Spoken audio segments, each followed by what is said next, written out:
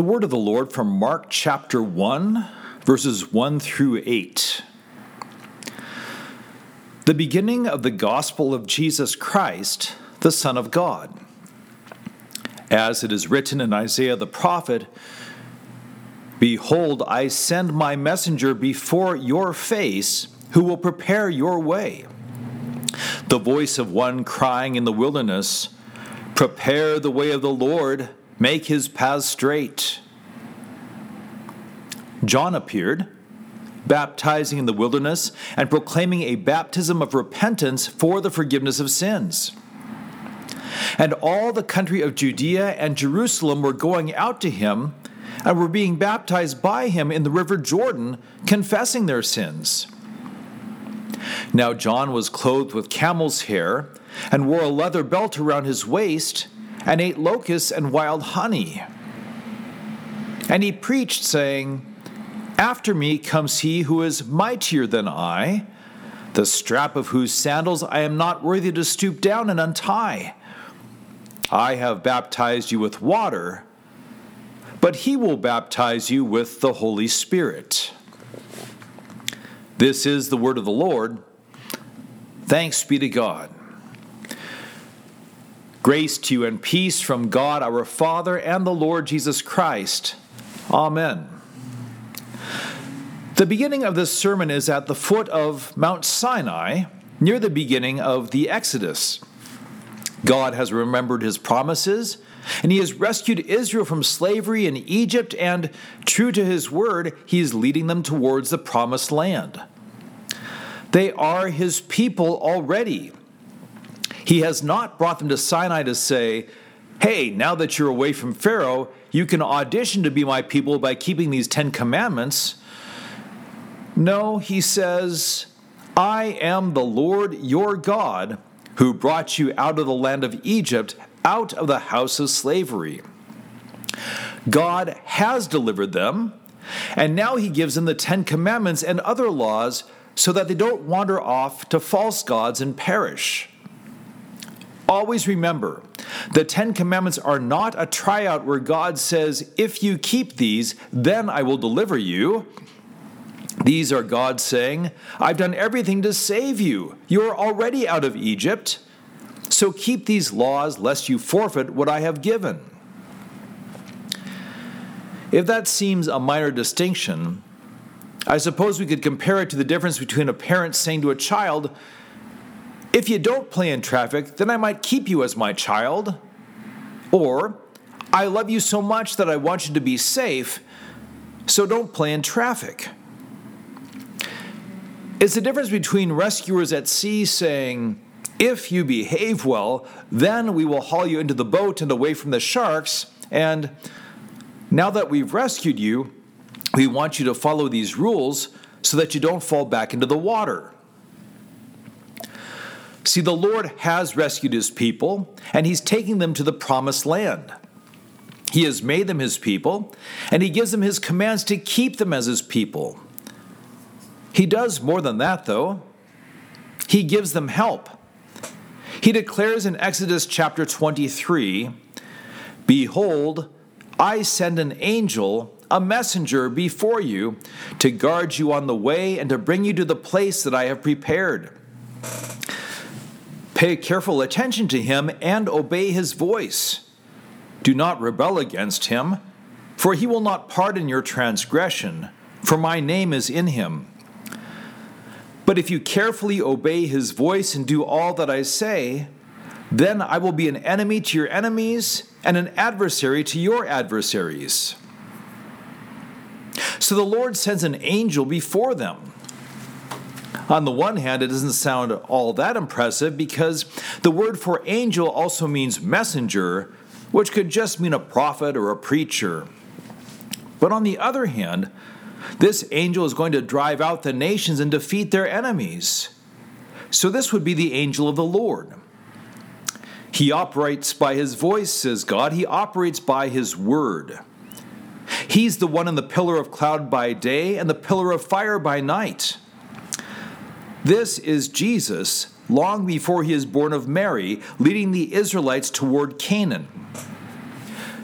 Don't get hung up on the "he will not pardon your transgression" part, as if Jesus does not forgive. Remember, God has already made them his people. If they rebel against him, he will not forgive them because they are rejecting the forgiveness that he has for them.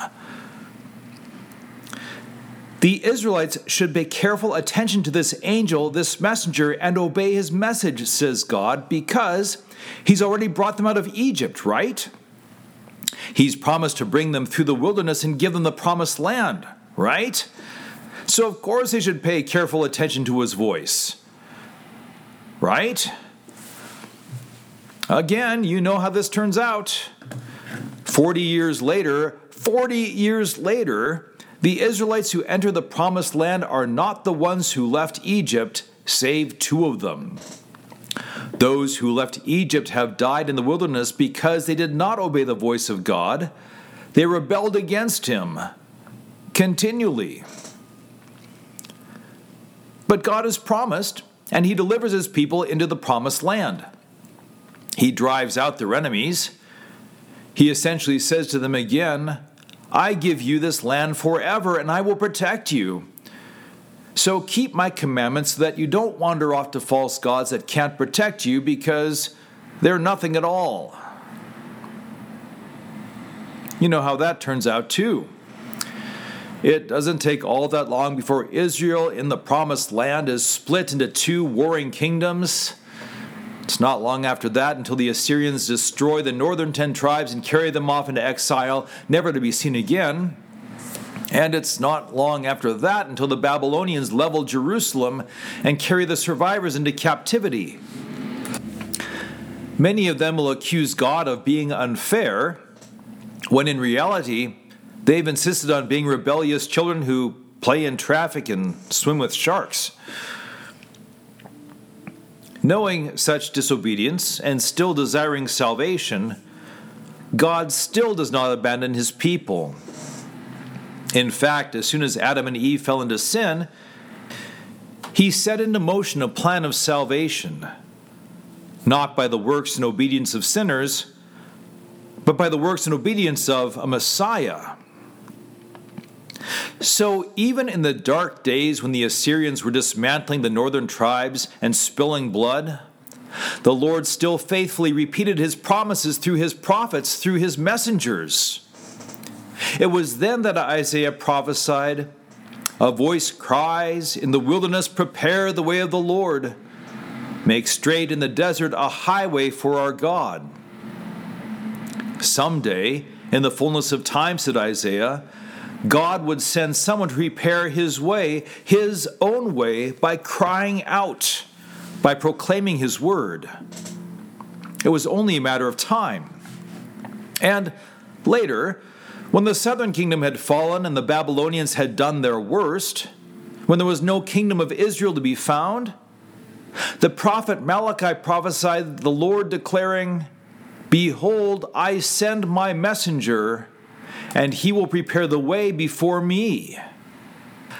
Like Isaiah, Malachi said that the Messiah would come, preceded by a messenger who would prepare the way with a message. In fact, Malachi's prophecy sounds a lot like God's promise at Sinai way back in Exodus 23, where we began. There, the Lord said, Behold, I send an angel, a messenger before you. In Malachi, he changed it to, Behold, I send my messenger, my angel, and he will prepare the way before me.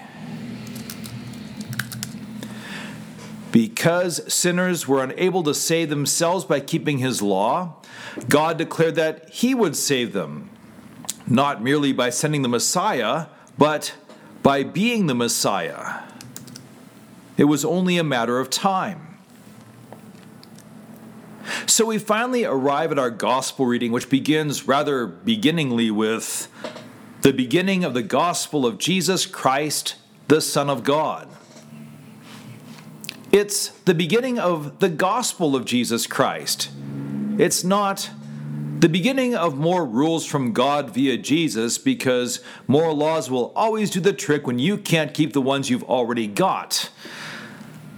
No, it's the beginning of the gospel of Jesus Christ, which means that this record of good news is about a man named Jesus who is also the long-awaited Christ, the Messiah.